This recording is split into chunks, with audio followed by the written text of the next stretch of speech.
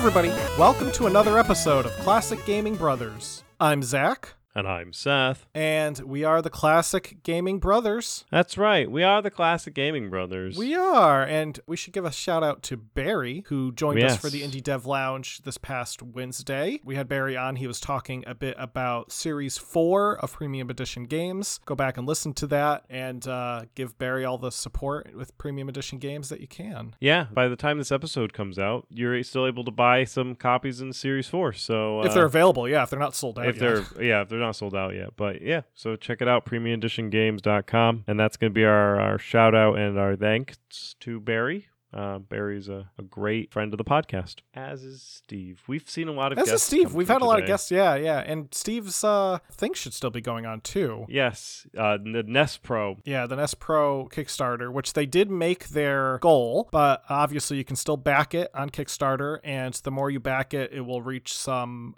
stretch goals, which are always fun. You know, stretch goals often mean that they can do a bit more than they had thought with the money that they get. So go throw some support toward both Steve and Barry and everyone that we've had at the Indie Dev Lounge. Just support everybody. Just support everybody. Every single person we've ever talked to, support them.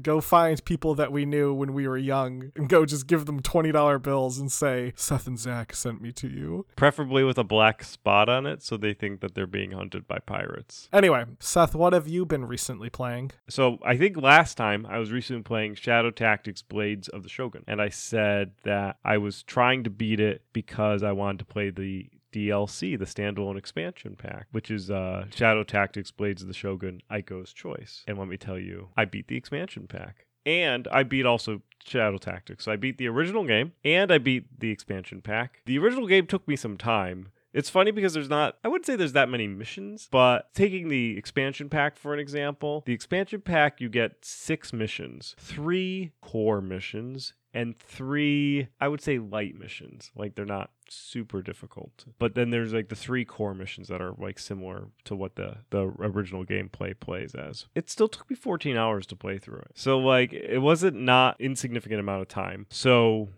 so Shadow Tactics Blades of the Shogun, Aiko's Choice. You revisit with the 5 characters in the main game, Mugen, Hayato, Aiko, Yuki, and Takuma. I'm not going to go into details regarding them that much. I'll just say that the game is set in Edo, Japan, and you're working for the Shogun, and Mugen's a samurai and he's the leader, and he obviously takes his duty to the Shogun seriously, and the rest of them are in it for their own reasons. But Aiko's Choice comes up because it actually takes place during the first game, so it takes place between some missions, and the game does a good job at recapping the first game and not revealing the twist ending of the first game. And the first game's twist, that game has a really good ending. Aiko's Choice also has a pseudo twist, not as, I would say, gut-wrenching as the twist on the first game, but Aiko's Choice was still has a pretty good twist. But it's about Aiko's old mentor, sensei. It appears to have been hired by the big bad of the original game, and you guys need to essentially disrupt her plans because she kidnaps some members of the party, and you have to rescue them and then disrupt her plans and then ultimately take care of her, because that's what the game is generally about, because you're playing a group of assassins. So it's a fun game. If you've played Shadow Tactics Blades of the Shogun, I would say if you want more of the same, pick up Aiko's Choice because it's great. If you have not played Shadow Tactics Blades of the Shogun and you are interested in playing a stealth strategy game, pick up Shadow Tactics, give it a try. It's a good fun fit. If you want a similar-ish game and you don't like necessarily the historical Japanese setting, you can also play Desperados, III, which is I would say is a pseudo-stealth strategy game. I say pseudo because there's a lot more guns in the Wild West than there are in historical Japan. So, Zach, what have you been playing? Seth, recently I've been playing Tunic, which came out in March of 2022. And it's a game that was created by the Tunic team, which I'm pretty sure consists of one person, and was published by Finji. Seth and I actually bought a copy of Tunic at PAX, so we both have Tunic, and I think we've both been playing Tunic, but I've been playing it pretty recently. In Tunic, you are a small little fox, and you go on a big adventure, and you fight some monsters that include giant bosses. It's a hack and slash style game, more similar to that of like Zelda in terms of the gameplay and the puzzle structure, but it does have some bosses and stuff that you have to fight, and various other type of gameplay mechanics that make it unique. So I think it's a pretty fun game. I'm enjoying it so far. I'm pretty early into it. I got the sword, and I'm kind of wandering around clearing out these hedges that I couldn't destroy before because I only had a stick. But I do really like the aesthetic of the game. I especially like the little character who looks like a little fox wearing a tunic. He is very cute, and I do enjoy fun, cute games. But so that's Tunic. It is available on Steam. I recommend it. I think it's a great game to pick up if you want to enjoy a game kind of like Zelda, but with a bit more of an indie flair to it. Fun. Yeah, I have been playing a little bit of Tunic as well, and I have been enjoying it. You play it with a controller? I actually been playing it using my mouse and keyboard, which I think is, it works pretty well. I probably would prefer it with a controller. I think it would play better with a controller, but I didn't have a controller next to me when I started playing it a few nights ago, and I was too lazy to go get up and get one, so... That's fair. And it is a hack and slash game, which does nicely segue into today's episode,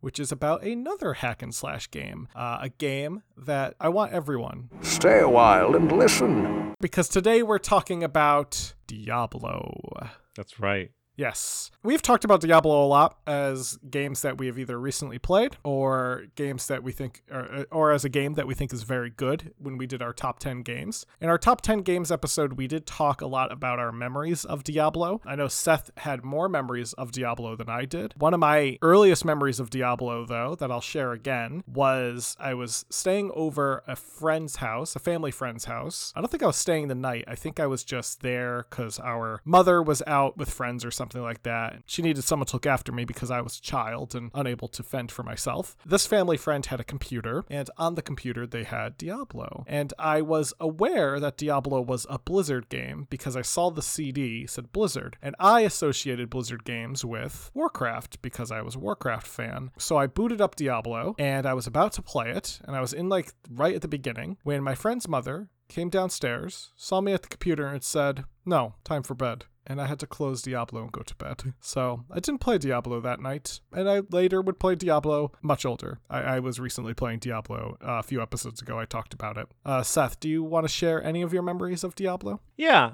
So I think my first initial memories of Diablo are watching other people play Diablo. And we were over some friends of the family, possibly the same friends of the family that you saw at Diablo. Maybe not. Maybe some other friends. We were a friendly family and had lots of friends of families. And they were playing Diablo, and they got to the part that I think everybody has gotten to, the butcher.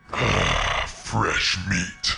And scared the crap out of me. And after that, I went back and revisited Diablo when I was just a little older, but Diablo was still popular, and I played through it, and I didn't get very far in it because it also was still a scary game. I've been playing through it recently. It's currently my go-to portable game. I have a port of it since I own Diablo through Good Old Games. I was able to port it to my retro game console that I have, my RG351V. Diablo runs really, really smooth on it, and I've been playing it on the go. I think I played a little bit at PAX, and I've been just playing this my fighter. I don't even remember what his name was. I think it's something silly. I think there's a photo of you sitting on the train when we were heading toward PAX, and it is a photo of you playing Diablo. You can't see that you're playing Diablo. You can't see the Diablo, but I am playing Diablo. So, as always, we'll get into a bit of the history of Diablo. Really, when you think of Diablo, I bet everyone out there is thinking of Justice League, right? That's what you should think of. The reason why Justice League and Diablo share a bit of a connection is because there was an amazing fighting game called Justice League Task Force, which was being created by one of the designers of what would become Diablo, David Brevik. And while he was working on Justice League Task Force, he got the idea for Diablo. David, at the time, was president of Condor Games and was working primarily with a company called Silicon and Synapse and another company called Sunsoft on bringing Justice League Task Force to the market. Justice League Task Force is an amazing game. Yeah, I think I mentioned that. No. Like, we rented it and played it. It was great. Yeah, it's a good game. I haven't played it in It forever. is a legit game. Didn't we start playing it a bit at Retro World Expo and we stopped and we were like, let's play NBA Jam instead? So, Justice League Task Force can get boring pretty quick, but it is a great game. Anyway, continue on with your story. Yes. Anyway, Condor Games was actually in charge of the Sega Genesis / Mega Drive release of Justice League Task Force. That was the copy that Seth and I rented. And Silicon Synapse worked on the SNES release. Now, by the time Justice League Task Force had finished, Silicon Synapse had changed their name to Blizzard Entertainment. Around the time of this change, David was working on this idea that he had for a game that would soon become Diablo. In his original vision, he was basing the game on roguelikes, which we have gone into depth about before. Roguelikes are games like Rogue, or ZZT has some roguelike elements to it, or can have roguelike elements to it. But he wanted to make a game that was faster in terms of progression than what previous roguelikes had to offer. And he also wanted the game to be a game that players could get into more quickly. So you didn't have to start the game and kind of slog through leveling up your character before you got good. You can just get right into the game and just start fighting monsters. He was apparently also inspired by NHL 94 because NHL 94 has predetermined class structures, making it very similar to some future RPG games. David took this great RPG game of NHL 94 and used that as the basis for Diablo, and he wanted the game to have these predetermined class structures based on traditional character classes that you might see in other role-playing games. And he wanted to do this in order to not restrict the player in terms of the items or the weapons that they use. So you could really use any weapon / item in the game. You would have to spec to use it. So Right, yeah. you could use a sword as a wizard, but you would have to get your strength up high enough to wield it. You could use magic as a fighter, but you'd have to bring your magic up. And we'll get into that when we get into the gameplay. But because of that, it doesn't restrict the players. You could, theoretically, spec a strong wizard with a sword. Yep. He also wanted the game to be different from other roguelikes in the sense that the looting structure was a bit more expansive. Often in early roguelikes, enemy might drop 1 or 2 items. In this, they drop a lot of items. Sometimes it drop like hundreds and hundreds of gold pieces just pouring from skeletons. I feel like part of the charm of Diablo is doing the truck back, essentially killing all the monsters that you can till your entire backpack is full of loot, and then running back to the town, having everything identified and sell, and then you see whatever Wirt has, and then head back down into the catacombs to continue on your merry way. Now, there's also influence from games like The Legend of Zelda, because it had a fast-paced action. Furthermore, there was influence from Doom because it had a really cool UI. Now, the game's name came from Mount Diablo, which is a mountain in the Diablo range of Contra Costa County in Northern California, which is the area where David grew up in. So he was intimately familiar with the Diablo name and was like, I should call it Diablo. The game began development around the time that it was being pitched to various publishers. So they were working on building this game while trying to sell it, which is not always the best practice. Yeah, because you'll often have potentially empty promises when you pitch a game that has not been finished yet. There has been some infamous developers, even recently, who have promised things that have not come to fruition. Now, it's reported that they pitched the game as taking, quote, the randomness of games like Moira, NetHack, and Rogue and bringing them into the 1990s. So classical roguelike games and making them modernized. They were mostly turned down, largely due to the fact that at the time, role-playing games were not selling super hot. And action role-playing games, you had like action games, you had maybe some adventure games, and then you had role-playing games. You didn't necessarily have this blend that Diablo was working on. For example, Zelda doesn't have really a role-playing aspect to it. It's an equipment gathering game. You're not leveling up. Yeah. In Zelda 2, you are. That's true. That is true. However, I think in the 90s, we were looking at the SNES. Bit more similar to first game. Regardless, RPGs were not selling, so nobody wanted to take a risk on an RPG. Around this time, 1994, Blizzard Entertainment had released Warcraft, Orcs and Humans. Condor Games, who were still pitching Diablo, noticed that Blizzard seemed to have similar interests, so they pitched the game to Blizzard, and Blizzard offered to work with them. Blizzard wanted 2 things things, though. The game needed to be real time, and they needed to add multiplayer. And David was actually hesitant to change up the style of the game, which at the time was turn-based. So the Condor team voted whether or not they were going to change the game to a real-time combat versus a turn-based combat, and the vote was in Blizzard's favor. So they began working on this plan. Reportedly, on the Friday that they had took that vote, David was going to go to the Blizzard team and say, we need an extension on this game in order to convert it into a real-time combat game versus the turn-based engine we've already developed. However, before he let them know that they needed extra time, he apparently sat down and just started working. And overnight, he was able to convert the entire game into a new engine that could have the real-time combat that they were looking for. And he presented this to the rest of the Condor team that following Monday. He was worried it was going to take them a few extra months maybe to make this game to Blizzard's wishes, and he did it in less than a weekend. The game's graphics now, around this time, were still early in development, and one of the plans was that they were going to be claymation style, similar to Clay Fighters, which I would say sounds like a fantastic game. And if anyone out there wants to make a Diablo that is done in Clay Fighter style, please do. That sounds so good.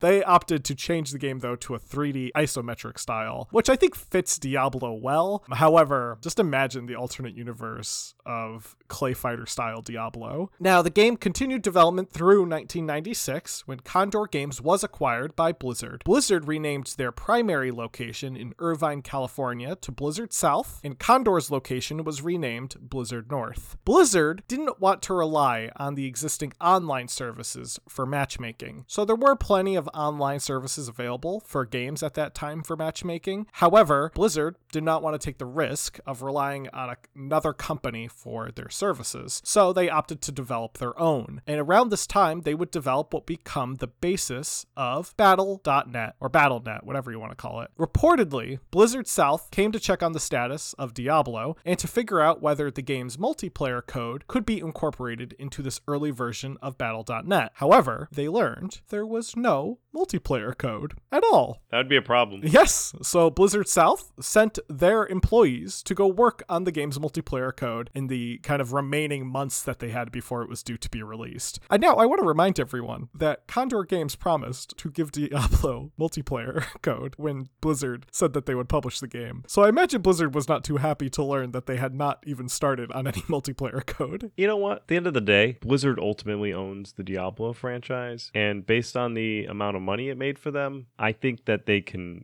get over not having the multiplayer. Oh, I'm sure they have gotten over it, but I can see back then they were probably pretty grumpy. So Blizzard would go on to release Diablo in 1997. However, this is disputed by David, who says the game was released in 1996. This dispute is due to the fact that Blizzard sent a press release on January 3rd to announce the game's availability in stores. But according to David, the game was already available in some retailers in December of 1996, not in 1997. In any case, the game was released on a CD-ROM, and the CD-ROM was required to play the full release. However, on the CD-ROM, there was a shareware version that was a truncated version of the game that was available to be played without the CD. So in case you were lazy, you could play Diablo Spawn, which was what the shareware version was called, or more than likely what it was used for was so that you can bring Diablo to your friend's house and spawn copies of Diablo onto their computers so that they could play it, whether their parents knew they were playing it or not. Perfect. Now, the gameplay of Diablo. People who are familiar with hack and slash games are likely familiar with Diablo, but for those of you who are not familiar with Diablo, it's a genre of game called an action role-playing game. To remind our listeners, that means that there's generally a combat system in place that is real-time and relies somewhat on the player's skill, which, in Diablo's case, is how fast you can click your mouse. The role-playing part comes into play since the player can level up their character as they progress through the game, assigning points into the abilities and such that they want to increase. The game is primarily mouse-driven, though spells and quick actions would be bound to keyboard shortcuts. Throughout the game, the player will encounter loot, new spells, friendly townsfolk, and unfriendly dungeon folk. Speaking of dungeons, the dungeons are all procedurally generated, though each level has guardrails, so they're generally created in the right theme. Procedural generation typically means, though, that each dungeon will be different. The dungeon you play through won't necessarily be identical to the dungeon that your friend plays, or even you might play if you played the game at a different date. It might look slightly different. Because it was guardrailed, it didn't mean you would enter the first dungeon, you automatically be in hell. It was properly set so that each level was designed the way they're supposed to be. Procedural generation is really cool. It does lead to some funny things, like when I was playing Diablo, I found a room on the first floor that was filled with skeletons and had nothing inside of it besides skeletons. So those are funny things that can happen in procedural generation. It's just a room of skeletons. Sometimes it's a room of just gold. Yeah, sometimes it's I just got one of gold. those. It was just a locked room, opened it up, full of gold. This one was not locked, but it was full of skeletons. So Well, mine wasn't locked either, but another example of how the generation was guardrailed is that the catacombs, for example, were long hallways with closed off rooms, while the caves tend to be more free roaming. So that's another way that there would be some kind of specific settings almost. It's almost like when you look at Minecraft and how it generates biomes, like certain biomes will generate differently compared to other biomes, but they'll still be procedurally generated. The game does have quests to help drive the story along. However, only 2 are mandatory, the last 2. However, each quest will offer some type of powerful reward to help the player progress through the story. So Diablo has 3 character classes. However, it's only the way that the initial attributes are skewed per character. For example, your sorcerer was going to be skewed towards magic. The attributes that you would have available are strength, dexterity, vitality, and magic. And I believe they add more attributes in later iterations of the Diablo game as the game gets more complex. And they add more classes that get more special abilities. But in Diablo 1, each class can kind of mimic each other. So if you want, it's to really just let you play the way you want to play. So for example, you can have a strong sorcerer or a magical fighter. In fact, a lot of my time playing the multiplayer, I saw a lot of fighters that were very, very magical. Now, the 3 classes are warrior, rogue, and sorcerer. The warrior is a strong melee character who has more health than the other classes and can repair broken items, which is useful since your items will break. The rogue is better at ranged weapons and can disarm traps, which is useful because there are going to be traps. The rogue can also use more magic from the beginning, more than the warrior, but less than the wizard. It's kind of like a balanced class. The sorcerer is physically the weakest of them all, but can learn more spells and more powerful spells, and can also recharge spell staff, which is a useful thing to be able to do, since spell staffs will allow you to cast more spells, which is really the objective, is just the chain lightnings that go on in Diablo. In Hellfire, the expansion, the class of the monk is introduced, who is also a skilled melee character and uses a staff as a weapon. There are also hidden characters that were unfinished but can be hacked out of the game and be able to be played, and that is the bard and the barbarian. The bard uses the rogue character model and the barbarian uses the fighter character model. The monk has its own unique character model. The bard is able to dual wield and the barbarian uses two-handed axes in the event that you want to play a barbarian before Diablo 2. Now, there was also multiplayer where people could PvP or PvE, depending on what they wanted to do. Players could connect through a manner of ways. They could directly connect to the other person's computer. They can go over a modem. They could use an IPX network, or they can go through battle.net. The game didn't really have any anti-cheat method that was established in later games, so that if you cheated, it would stop you. Diablo, you could just cheat in multiplayer. In fact, there's a fun story. This wasn't really me cheating in multiplayer, but it was me being kind of a horrible human. I would pretend to be judges for duels. So back in the beginning of Diablo, there would be people who would want to duel each other, and they would want to say, like, I'm better at you, I can duel you, okay, so let's get connected. And they would be having these conversations in Battle.net, so they'd be going back and forth being like, I can duel you better, so they would be like, yeah, and I'll be like, oh, I will witness this duel for you, and I would sign up to be the judge of the duel. So then we would all join this one game session, and I would watch them duel each other, and they were usually very powerful characters destroying each other, and one of them would inevitably die. I would then go over to the weakened person who was just barely won a duel, and I would kill them because they were weakened. And then I would take everyone's stuff and then quit the game because Diablo had a weird system where items gained in multiplayer stayed on your character. So then you could take that character into other games. And any item that was left on the ground when the game was turned off would go away permanently. So I would essentially get a bunch of high level stuff and be able to gold farm almost stuff off of people through horrible practice of betrayal.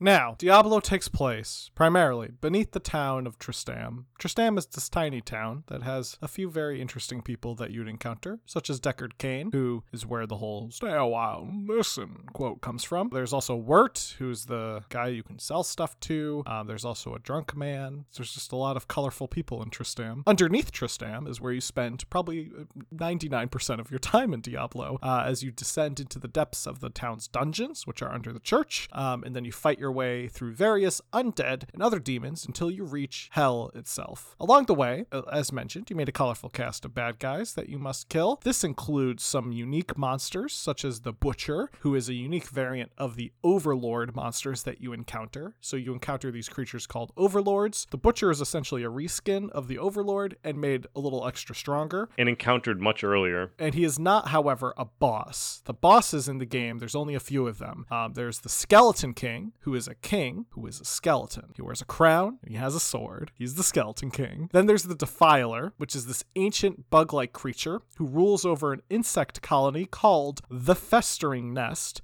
There is Nakrul, which is a demon who was imprisoned by Diablo and who has returned to plague the town. There is Lazarus, who was an ambassador from the Zakarim Church. However, he was corrupted by evil. And then lastly, and not leastly, there is Diablo, the Lord of Terror, the younger brother to Baal and Mephisto, who you encounter in the later games. And Diablo is the one who has enslaved mankind with violent images of bloodlust and terror. And he's nasty. He is nasty. He's also very large. I think it's funny that the Butcher, out of all of these guys, I think the Butcher is one of my favorite non-bosses who actually he evolves. He becomes a boss. In Diablo 3, they actually give him boss status. Good job, Butcher. The Butcher also shows up in Warcraft 3 in Frozen Throne. You encounter an Abomination, which are these like stitched together creatures, who has like super health and he's massive. He takes up like most of the area he's in, and he's been named the Butcher. And when you enter his chamber, he says, fresh meat. Now, to do the numbers, Blizzard initially forecasted sales for Diablo at a nice, cool 100,000 units, and this would be what it would be if everything went according to plan. However, Diablo did receive some media coverage prior to release, and the hypometer just started going up. So they had to readjust the forecast for sales to 500,000 copies, and this would originally be scaled over a period of time to stagger the release to not overwhelm either side of production, manufacturing or retail. However, pre-orders would continue to go up to surpass 450,000 units globally by December 17th of 1996. They had to quickly ramp up production in order to keep up with the demand, which is really not a bad problem to have. And PC Data's sale charts for January 1997 has Diablo launching straight into the #1 spot, which it held for 3 months, to be eventually pushed down by X-Wing versus TIE Fighters in May of that year. It would remain second when it would then ultimately get pushed down to 5th, and finally leaving the top 10 sales chart in October. Worldwide sales would surpass 500,000 units by April of 97, 750,000 units by June, and 1 million by the end of November. By the end of the year, 670,155 copies were sold in the US market alone, and the game held the place for the highest selling computer title for 6 months in 1997. PC Data would go on to declare it is the 4th best selling computer game of 1997. Some of the success was based on the old school retail mentality when it came to game releases. Release the games right before the holiday season. You want to get it in November. That's kind of like your sweet spot of release because that's when people buy games. Diablo was released December 27th, which broke the norm and dominated the market since there weren't any other competition around. And so that's kind of why Diablo was able to be so successful, because it was the only new game out. By 1998, it remained in the top 20 charts before finally dropping in April. It reappeared on the top 20, however, in June, and returned to the top 10 in July, rising to number 3 by August. Some game reviewers at the time, like Jason Ocamp of Computer Game Strategy Plus, compared it to other titles like Myst, which was also considered one of these perennial games where it would sell really well for a bunch of months, drop down a bit, drop off the charts, and then suddenly reappear. The game finished in 11th place of 1998 with sales of 354,961 units, or over $9.57 million in revenue for the US market. The same year, it received gold from the Verband der Unterhaltungssoftware Deutschland, or VUD, meaning it reached over 100,000 sale units across Germany, Austria, and Switzerland. Globally, the game reached about 2 million units in September of 1998. The game continued to sell well in the US, with 1.17 million copies sold in 1999 and reaching the top 20 charts again in the year 2000. The game broke 2 million sales by mid-2000 and reached 2.3 million sales in January of 2001. In total, it would sell around 2.5 million units as of mid-2001. Game also scored exceptionally well. It earned 94 out of 100 from Metacritic. GameSpot gave it a 9.6 out of 10. Game Rankings gave it an 89%, and Next Gen gave it an 80%. Because Next Gen apparently did not want to get on the hype train. They gave it an 80%. That's like barely a pass. Jeez. Now, as evident by the numbers, the game sold very, very well, and well enough that it spawned a franchise. An expansion pack for the first game, Hellfire, was released quickly after the game in 1997, and the first game was also then ported to the PlayStation and the Mac OS in 1998. Hellfire, I believe, also opened up a passage to hell in the town that you could go to start the Hellfire expansion pack, so you did not have to play the regular game, so you could just play the X-Pack. It was just like this big rift in the town that you could just enter and go into Hellfire. The people of Tristan must have loved that. The people in Tristan are mostly drunk. The sequel, Diablo 2, was released in 2000. An expansion pack called Lord of Darkness was released in 2001, and in 2012, another sequel, Diablo 3, was released with the DLC pack called Reaper of Souls, releasing in 2014, and another called Rise of the Necromancer in 2017. In 2021, Diablo 2 was then remastered as Diablo 2 Resurrected for modern systems. A free-to-play game called Diablo Immortal is due out in June 2022 that nobody wants. And there is also a fourth game, Diablo 4, that is currently due out in 2023, which everybody wants. Beyond the games, Diablo has also spawned novels, comics, merchandise, and characters from the game have appeared in titles like Hero of the Storm, which is Blizzard's overhyped MOBA, and they have also been referenced in titles like World of Warcraft and, as I mentioned, in Warcraft 3. There are plenty of games that also took inspiration from Diablo, such as Divine Divinity, Torchlight, Path of Light, the Minecraft Dungeons game, and more recently, Hades. Hades is, I mean, even its name, like, it's the Lord of the Underworld. You can definitely tell where the inspiration came. And that, my brother, is Diablo. That is Diablo. That is Diablo. Now we're going to get on to the Byway Pass, the Bawupa, and I'm going to go first for the Byway Pass. Zach, this game will require you to play a job, and it's a job that you don't even have. You start from the outskirts and you work your way in. It's a serious, dangerous job. Do you want to know more about the game? Yes, I do. It's Repo Man. I thought you already had Repo Man for me. I did not have Repo Man already for you. We're going to take a brief break while I look up Repo Man and try to remember if Seth already picked this for me.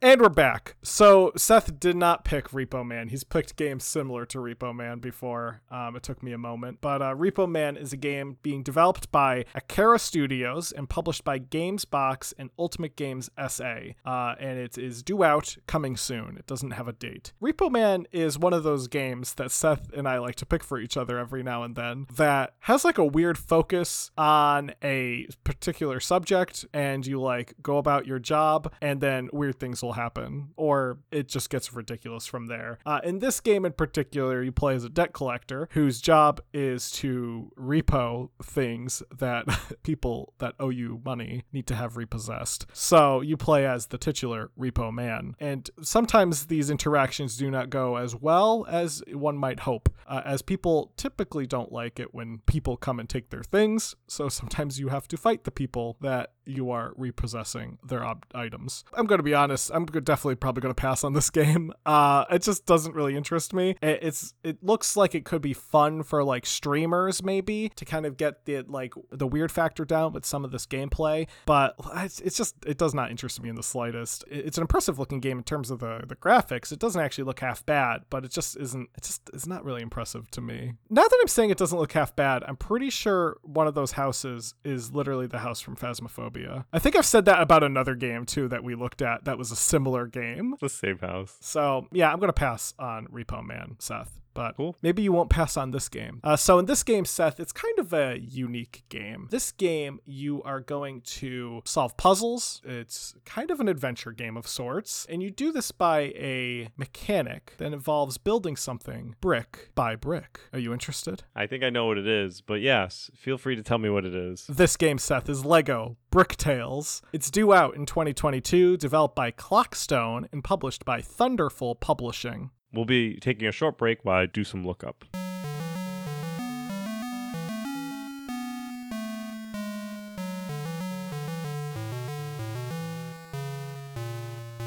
All right, we're back. So yes, as Zach mentioned, it's coming. Brick Tales, Tales Tales, is coming out in 2022, being developed by Clockstone, and they have the license for Lego, and it looks like it's going to be a different Lego game involving essentially solving puzzles in dioramas with Legos and making sure they don't fall apart. We did see it at PAX. I am super excited about it because the sacrilege here, I'm not the biggest fan of the Lego games by Traveler's Tales. That's fine. The last Lego game I really liked was Lego Island 2. Yeah, I like Lego Island 1. But Brick Tales looks like it may be something that really breaks my don't buy Lego games streak because it looks like the type of Lego game that I want to play. I also really like the Lego game with the rocks. Oh, yeah. Rock Raiders. So anyway, that's going to be our Diablo episode. We're available on all the podcasting applications, so you can listen to us on things such as Spotify, Stitcher, and iTunes. You can also reach out to us and send us feedback by sending us an email at classicgamingbrothers@gmail.com. You can follow us on all of our social medias. Our Facebook, Instagram, and Twitch are at Classic Gaming Brothers, and our Twitter is CG Brothers Pod. And you can always look forward to a new episode in your feed on Sunday. And Zach, am I missing anything? Don't play games like my brother. And don't play games like my brother. I've been Zach. And I've been Seth. We've been the Classic Gaming Brothers. That's right.